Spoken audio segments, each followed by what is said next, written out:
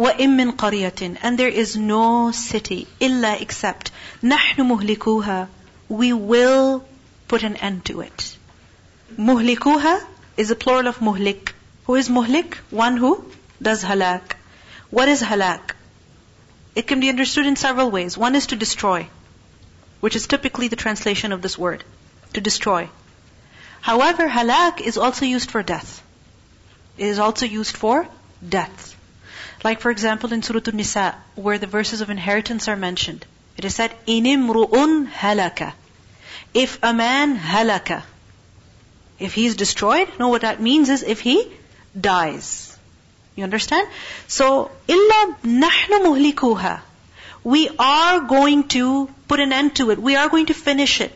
Meaning every city, every population, every people, every nation, every person is going to die one day. قَبْلَ يَوْمِ الْقِيَامَةِ, before the day of judgment. It's going to die a natural death. Meaning everyone is going to finish, eventually, sooner or later. أَوْ مُعَذِّبُوهَا, or we're going to punish it, عَذَابًا شَدِيدًا, a severe punishment. Meaning they're going to be finished. Why? Because of the sins that they have committed. They're going to be punished in this life. كَانَ ذَلِكَ فِي الْكِتَابِ مَسْطُورًا. This is ever in the book, mastur. Mastur meaning written, from satara. Satara is to make a line. And words when they're written, how are they written? In lines. So this is written in the book, meaning this is decided, decreed, that all people who live upon this earth shall die. Everyone's time upon this earth is limited. Eternity is where? Where is it? In the hereafter. And how it will be, meaning how a person will be in the akhirah, that depends on how he is right now. So the point of the ayah is that nobody's here forever. Everybody's going to go. So be concerned about where you're going to end up. Focus on that.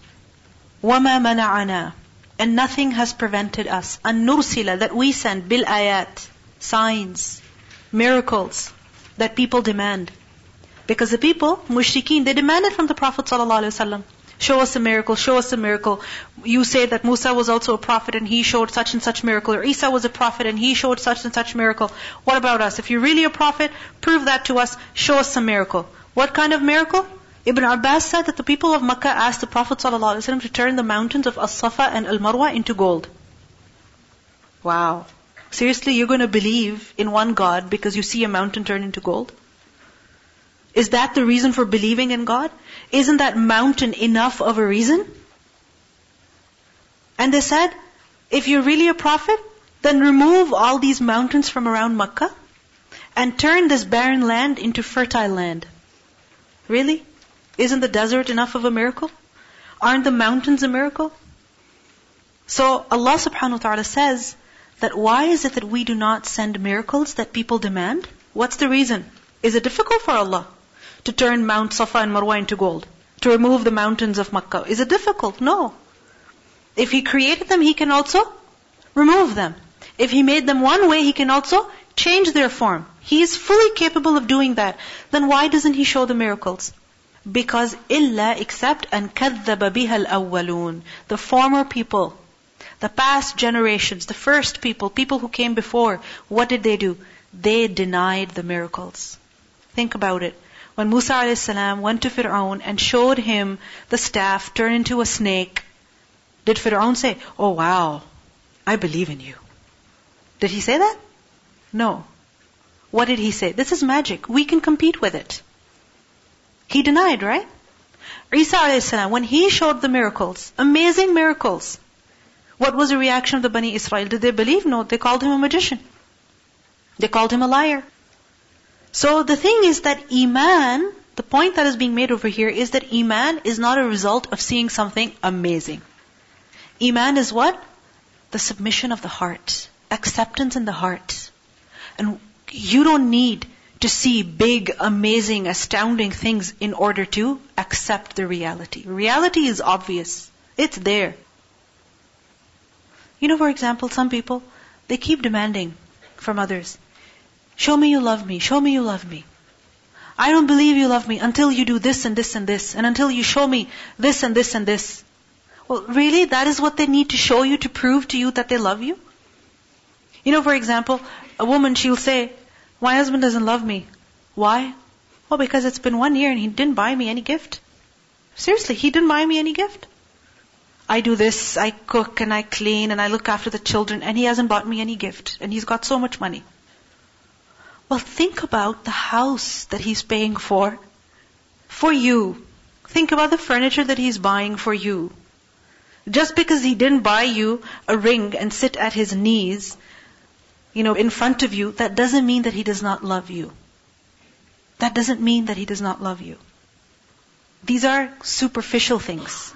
And people who are superficial, who get very affected by the things that they see, they're the ones who demand such things. In relationships and also when it comes to religion. I've done a few events and tabling things where I'm handing out information to people. And what I learned from that is that you don't want to hand out tons of information to people who are just not interested at all. You're only going to show more information, give out more, deals and things to people who are actually interested in coming in closer. Because if you spend 10 minutes talking to someone who is not going to pay attention anyways, it's just a waste of your time, and you miss the opportunity to talk to people who might actually want to do something or learn from, what you were giving out to them. Yeah. So it's a similar situation. Allah subhanahu wa ta'ala, why would He give them signs and miracles when they don't want to listen anyways? There's no point to it. Exactly. So إِلَّا أَن كَذَّبَ بِهَا الْأَوَّلُونَ وَآتَيْنَا ثَمُودَ النَّاقَةَ. Now an example is given that we gave to the people of Thamud the naqa. What is naqa? She-camel. Remember when they demanded that a she-camel walk out of the Rocky Mountains? And what happened? It literally came out. It literally came out. There was a she-camel, pregnant she-camel, that walked out from a mountain before their eyes. They saw it. مُبْصِرَةً. Mubsira. What is mubsira? Visible. Like we learned earlier, the sun is visible. Right? So, they saw it. And mubsira is also one that gives visibility, one that opens up your eyes. So really, once they saw that camel coming out of the mountain, it should have opened up their eyes. But did it open their eyes? No. Why? Because they didn't want to open them.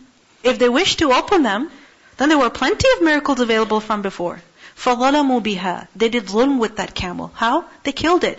وَمَا نُرْسِلُ بِالْآيَاتِ إِلَّا تَخْوِيفًا. We do not send ayat, miracles, except as a takhweef.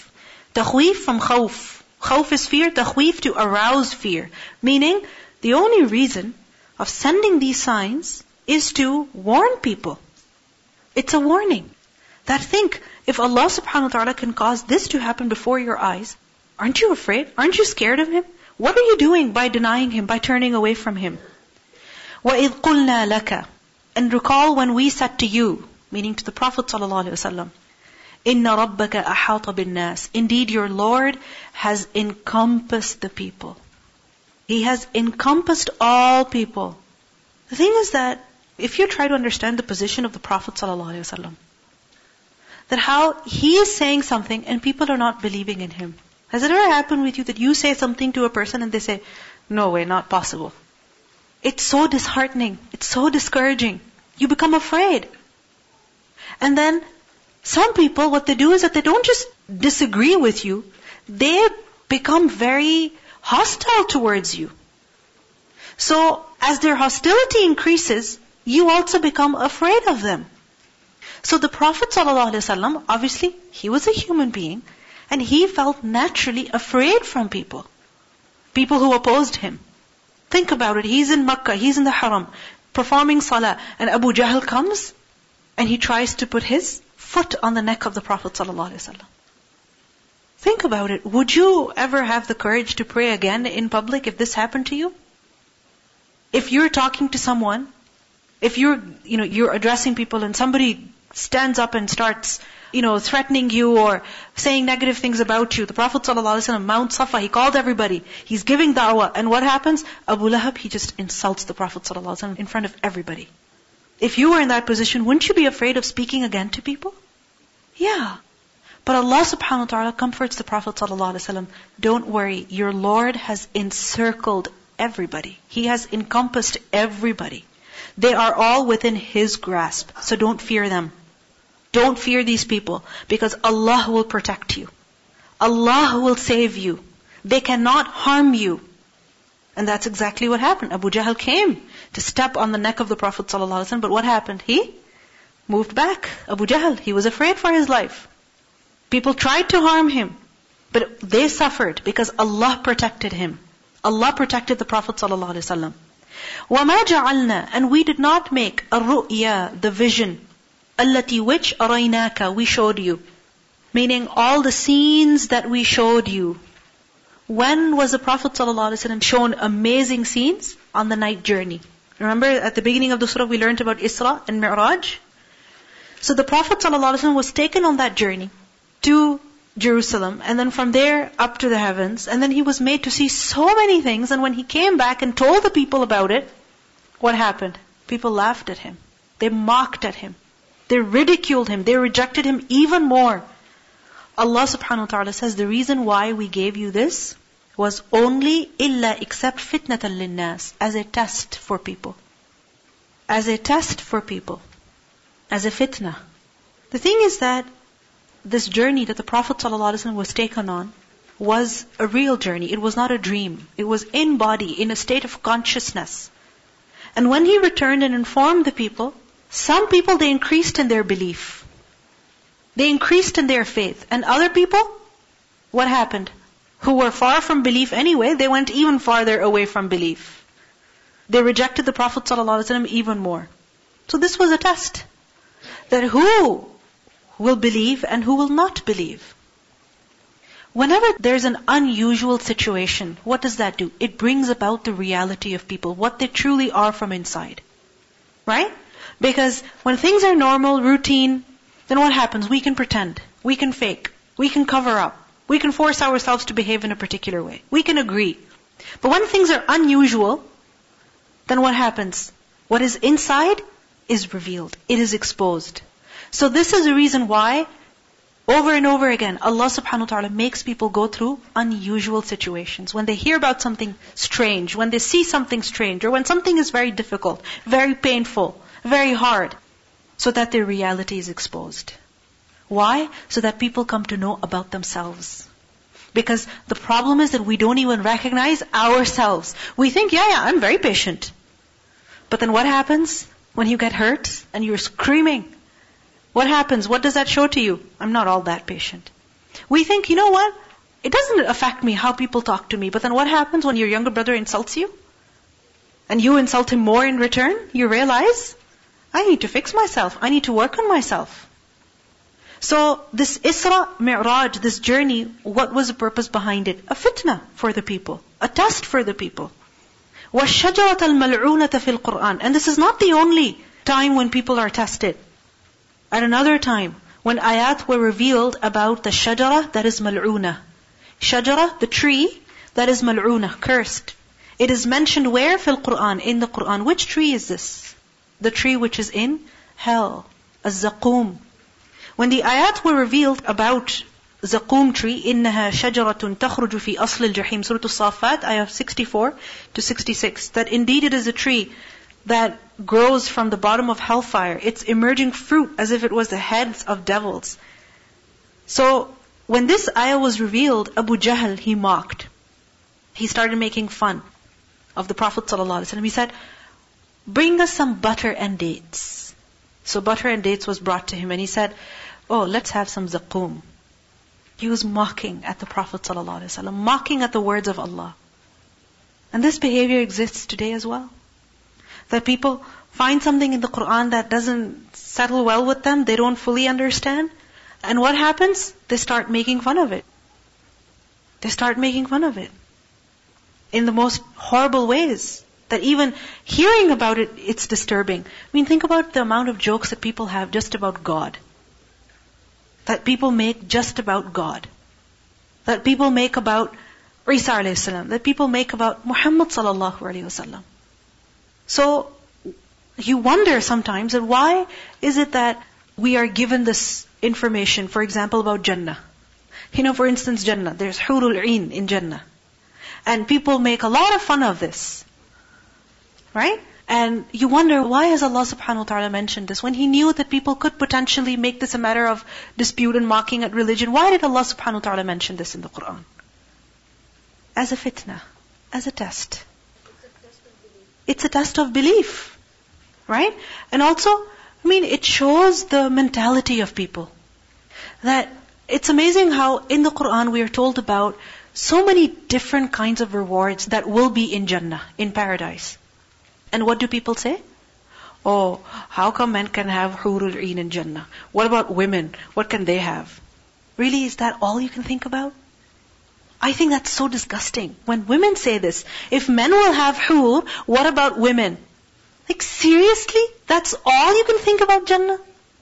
You forgot about the houses and the rivers and the peace and the happiness and perfection of life. You don't give any importance to that. All you're concerned about is partners and the number of partners. Seriously? There's a reason why Allah subhanahu wa ta'ala has mentioned these things to us, right? And what is that? To either put fear in our hearts or to encourage us to do good. But people who are looking for problems, they'll make problems out of no problems. They'll just pick on something and focus on it to the point that it will lead them to kufr. It will lead them to disbelief. وَنُخَوِّفُهُمْ Allah says, and we threaten them. Meaning Zaqum is mentioned. Why? In order to warn people. But look at people. فَمَا يَزِيدُهُمْ It does not increase them إِلَّا except طُغْيَانًا كَبِيرًا A great transgression. Meaning instead of becoming humble and instead of seeking Allah's protection against the punishment, what do? They make fun. They mock. They rebel even more. Likewise, when it comes to Mi'raj, when it comes to the night journey, people make fun of it. They will say, oh, really, you believe that your prophet went on something like a donkey up to the skies? You actually believe in that? And they try to make you think, oh, how is it possible for an animal to fly? And how is it possible for a human being to go up there? You know what? We are human beings and we know very little. And we have limited ability. Allah subhanahu wa ta'ala, He is God. We are who? Creation. Creation, limited in power and ability. God is different. He can do whatever He wants. He can execute His will. We can see only what is in front of us. And He can see everything. The problem is that we compare Allah subhanahu wa ta'ala with ourselves. We compare the matters of the akhirah with this dunya. And there is a huge difference. Huge difference. And until and unless a person accepts this reality, God is different from me. He can do whatever He wants and I cannot do whatever I want. The hereafter is a different world altogether, completely. And this world, this life is different. What is not possible here may be possible over there. It can be, especially if Allah is telling us. This is why one of the first descriptions of people who benefit from the Quran is what? الَّذِينَ يُؤْمِنُونَ بِالْغَيْبِ Who believe in the unseen. Assalamu alaikum. I was just thinking how Allah knows us so well, because if you look at the Quran, a lot of people say, oh, now we live in a new world. It doesn't revolve around us. We don't need it. But every single thing that Allah has said so far, it does. We are all doing the same thing. Every single thing that the people of the past have done, we're doing it all over again. It's like we've advanced, but human nature is still exactly the same. Exactly. So when you think about it, we need to change ourselves inside first before we do anything else. Yes. Human nature is still the same. The way that Abu Jahl would react, that's exactly how people react today. The way that people would make fun of the Prophet ﷺ, the Quran at that time, people make fun in the same way today. In fact, even worse. So the Quran came as an answer to them, right?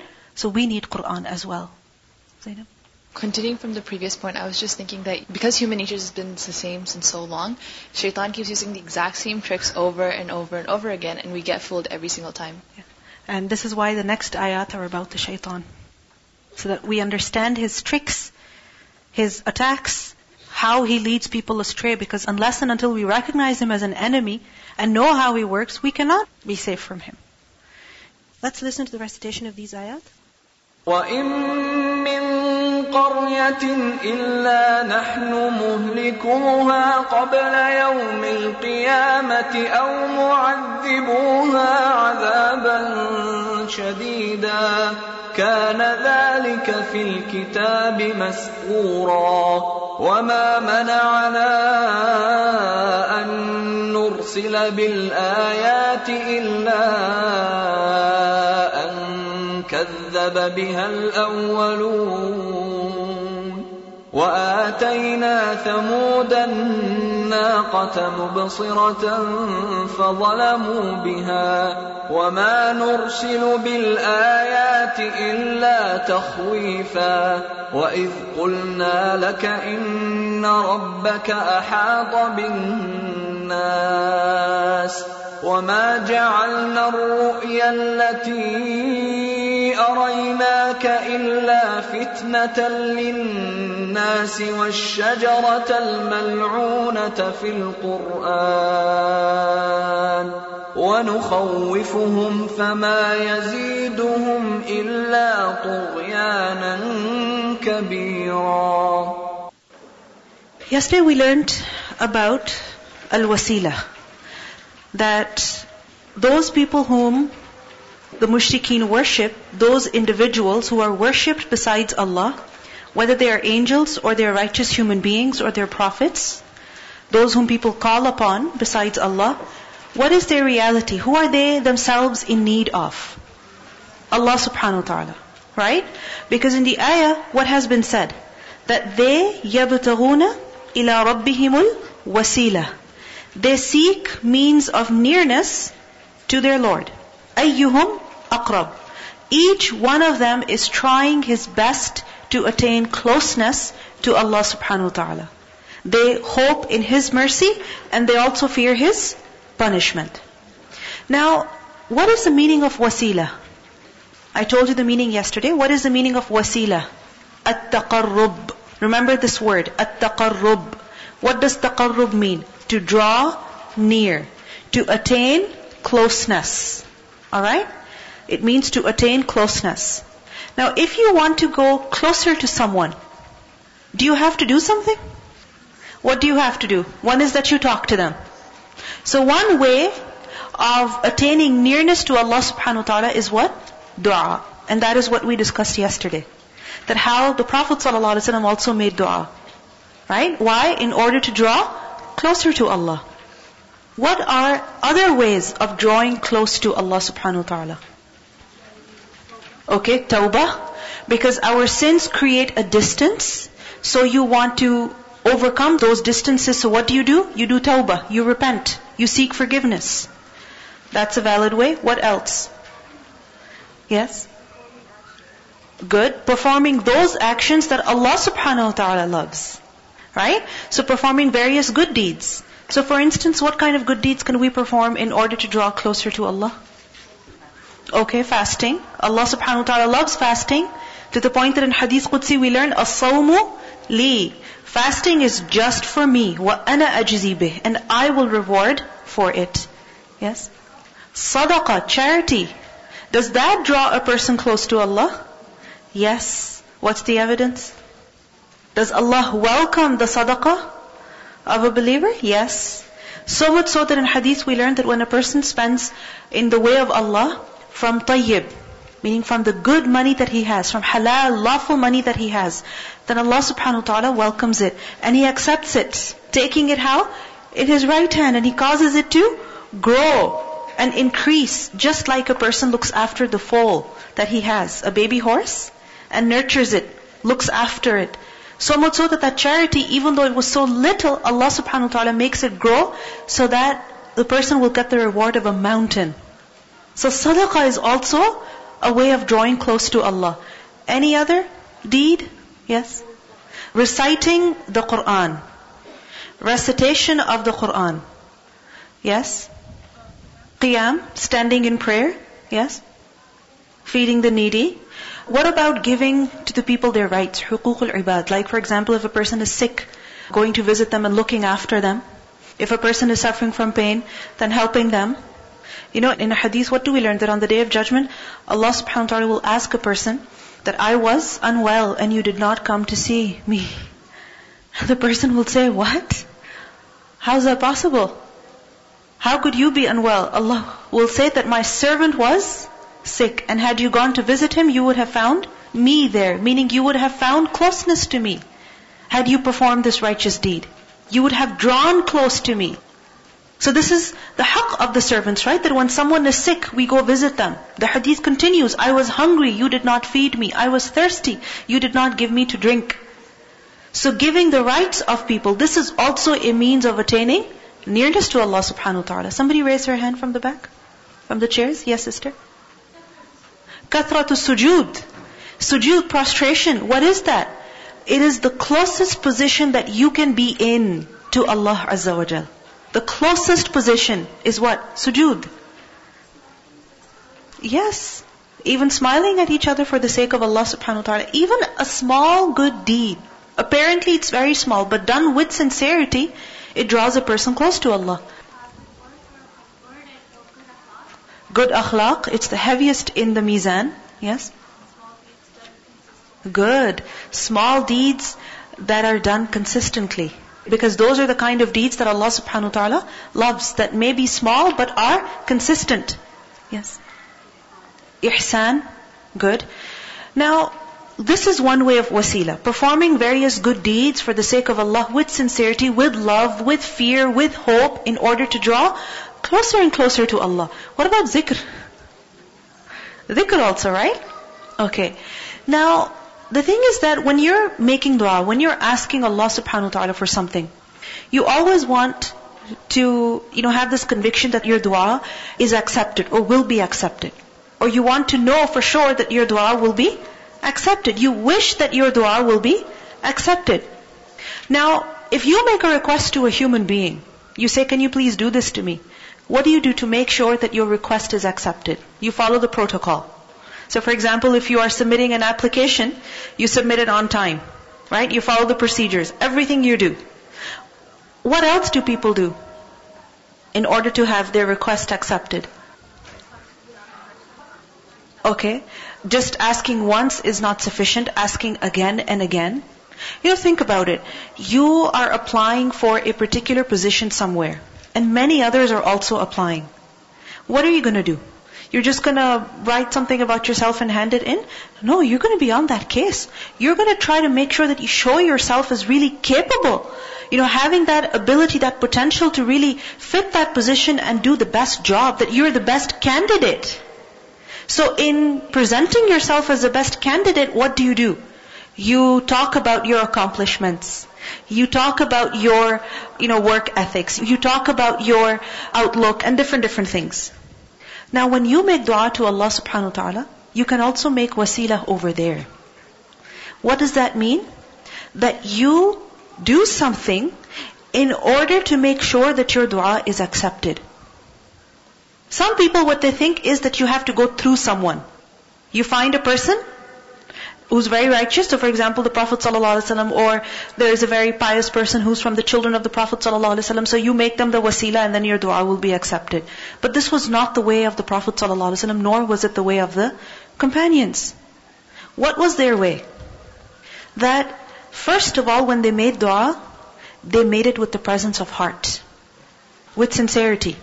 Mean what you're asking for. Ask deliberately, meaning don't ask with a ghafil heart, that you're asking for something and you don't even really want it from your heart. Ya Allah, please forgive me, please forgive me. Okay, go. No, is that how you say sorry? Is that how you seek forgiveness? No. What is the correct way of making dua, of adopting wasila? What is that? First and foremost, presence of heart. Secondly, iman. Iman. Like for example in the Quran we learn, رَبَّنَا آمَنَّا فَاغْفِرْ لَنَا. Oh Allah, we have believed. And because we believe, please forgive us. You understand? So in this dua, what are we taught? That what is being made wasila? Iman. That because we believe, oh Allah, forgive us. After iman, so first is presence of heart, secondly iman.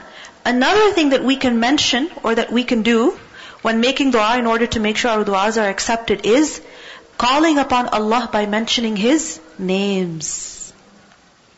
وَلِلَّهِ الْأَسْمَاءُ الْحُسْنَى فَادْعُوهُ بِهَا. Call Him by those names. Because when you're calling Allah subhanahu wa ta'ala by His names, then you're asking for that special blessing that is necessitated by His name, that His name proves. So for example, you want forgiveness. What name are you going to use? Ghafoor. Only Ghafoor? Also Ghafoor Rahim and Ghaffar. Tawwab. Right? So, likewise, if you want help with regards to something, then what are you going to say? What name are you going to use? Okay, Musta'an is not a name but a description. Okay, go ahead. Al-Wali. Okay, Mu'een. Again, that is a sifa, not necessarily a name, but sifat, attributes of Allah that we learn from the Quran and Sunnah. That's also valid. Yes. Al-Qadir. You want help with something, and you find yourself weak and incapable. Ya Qadir, Ya Muqtadir. Calling upon Allah by His names. And remember that certain names of Allah subhanahu wa ta'ala, they are such that if a person makes dua by those names, then his dua will be accepted. What are those names? Some scholars say it is the name Allah. Other scholars say Al-Hayy Al-Qayyum. Al-Hayy Al-Qayyum. Ever living and sustainer of all existence. So calling upon Allah by mentioning His names, His beautiful names and attributes. This is also a way of having your du'as accepted. What other form of wasilah is there that we can mention so that our du'as are accepted? Sending salat and salam on the Prophet ﷺ.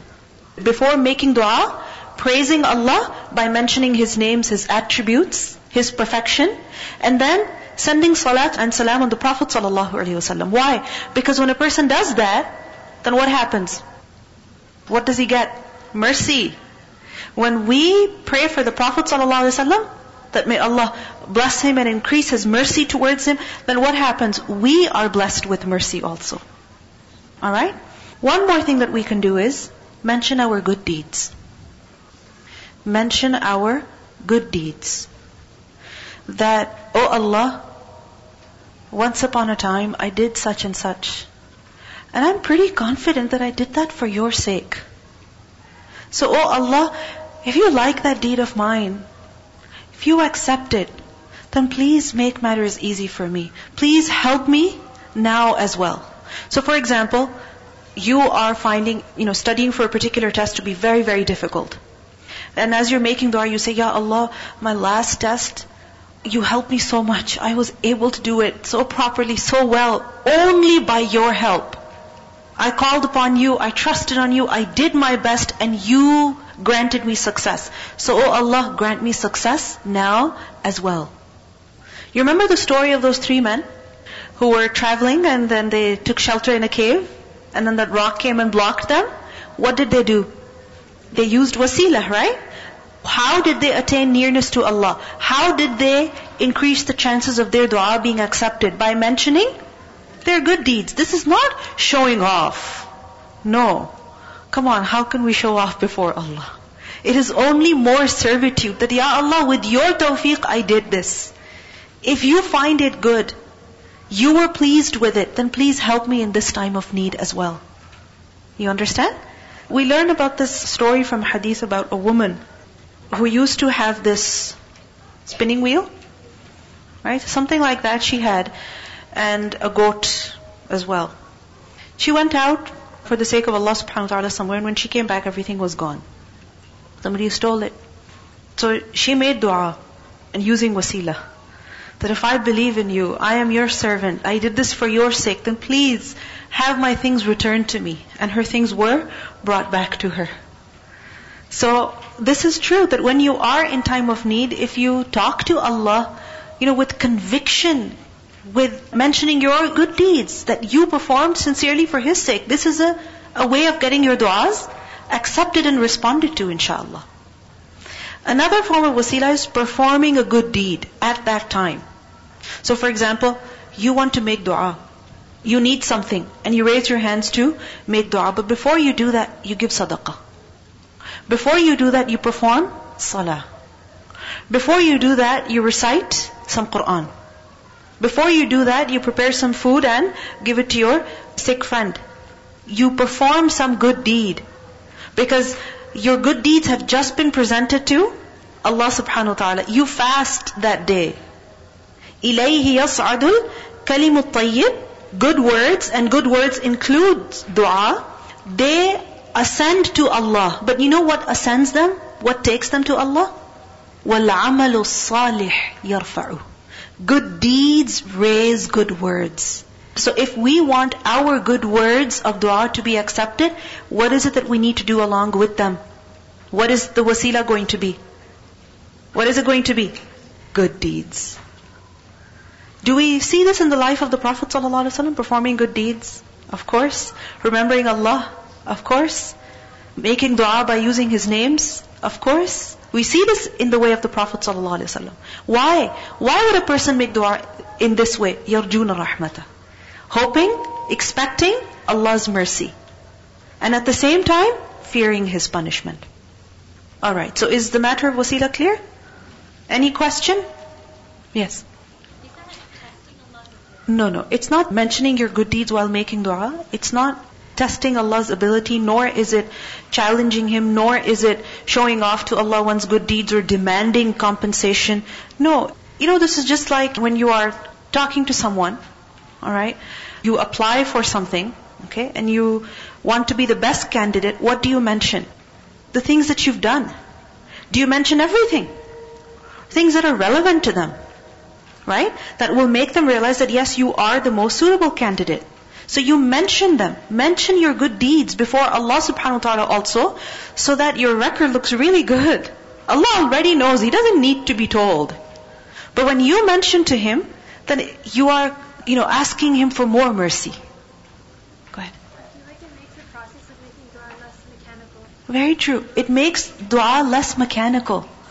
Because it's a relationship that you have with your Lord, right? Ya Allah, I did this in the past and You helped me, You gave me tawfiq, You help me again now, You give me tawfiq again now. Of course, you can mention your sins and ask Allah for forgiveness, which is why, if you think about it, in so many du'as, what is mentioned? Istighfar. Seeking forgiveness. Because what prevents us from lifting up our hands before Allah? Guilt. I'm too bad. I've done this. I just almost missed my prayer and now how can I make dua? Right? So, this is from shaitan, this negativity. But the thing is that you go to Allah seeking forgiveness and then you ask Allah as well. He will forgive you and give you what you want. Because He is Allah. One more question that was asked about yesterday's class was with respect to the word ar-ru'ya. The word ar-ru'ya.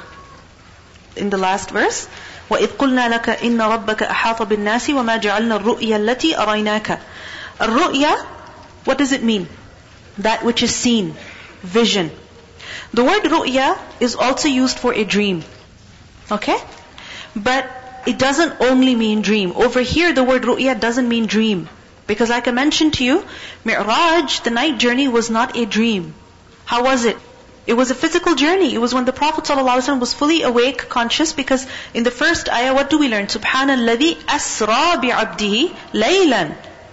There are many words that prove over here that it was a physical journey. If it was a dream, by the way, then would the mushrikeen have any problem accepting that the Prophet ﷺ had this dream? Think about it. In your dream, you can go anywhere. You can do anything. Isn't it? But when somebody says, no, not in my dream, but in reality, I went this place and I saw this and this, that is where people will doubt you. Now the question is, why is the word ru'ya used over here? It refers to the visions or the things that the Prophet ﷺ was made to see on this journey. So ru'ya as in that which is seen, vision. What was the Prophet ﷺ made to see on this journey? First of all, Baytul Maqdis. Then Jibreel. What else? Buraq. And then going up into the skies, the gates of the skies, and then he was taken to Sidratul Muntaha, right? And also he was shown scenes of people being punished, of reward that is prepared, alright? Prophets that he met. So he was made to see many things. So when he came and he told the people about what he saw, that became a fitna for the people. A test for the people. Clear? Alright. سبحانك اللهم وبحمدك نشهد أن لا إله إلا أنت نستغفرك ونتوب إليك. السلام عليكم ورحمة الله وبركاته.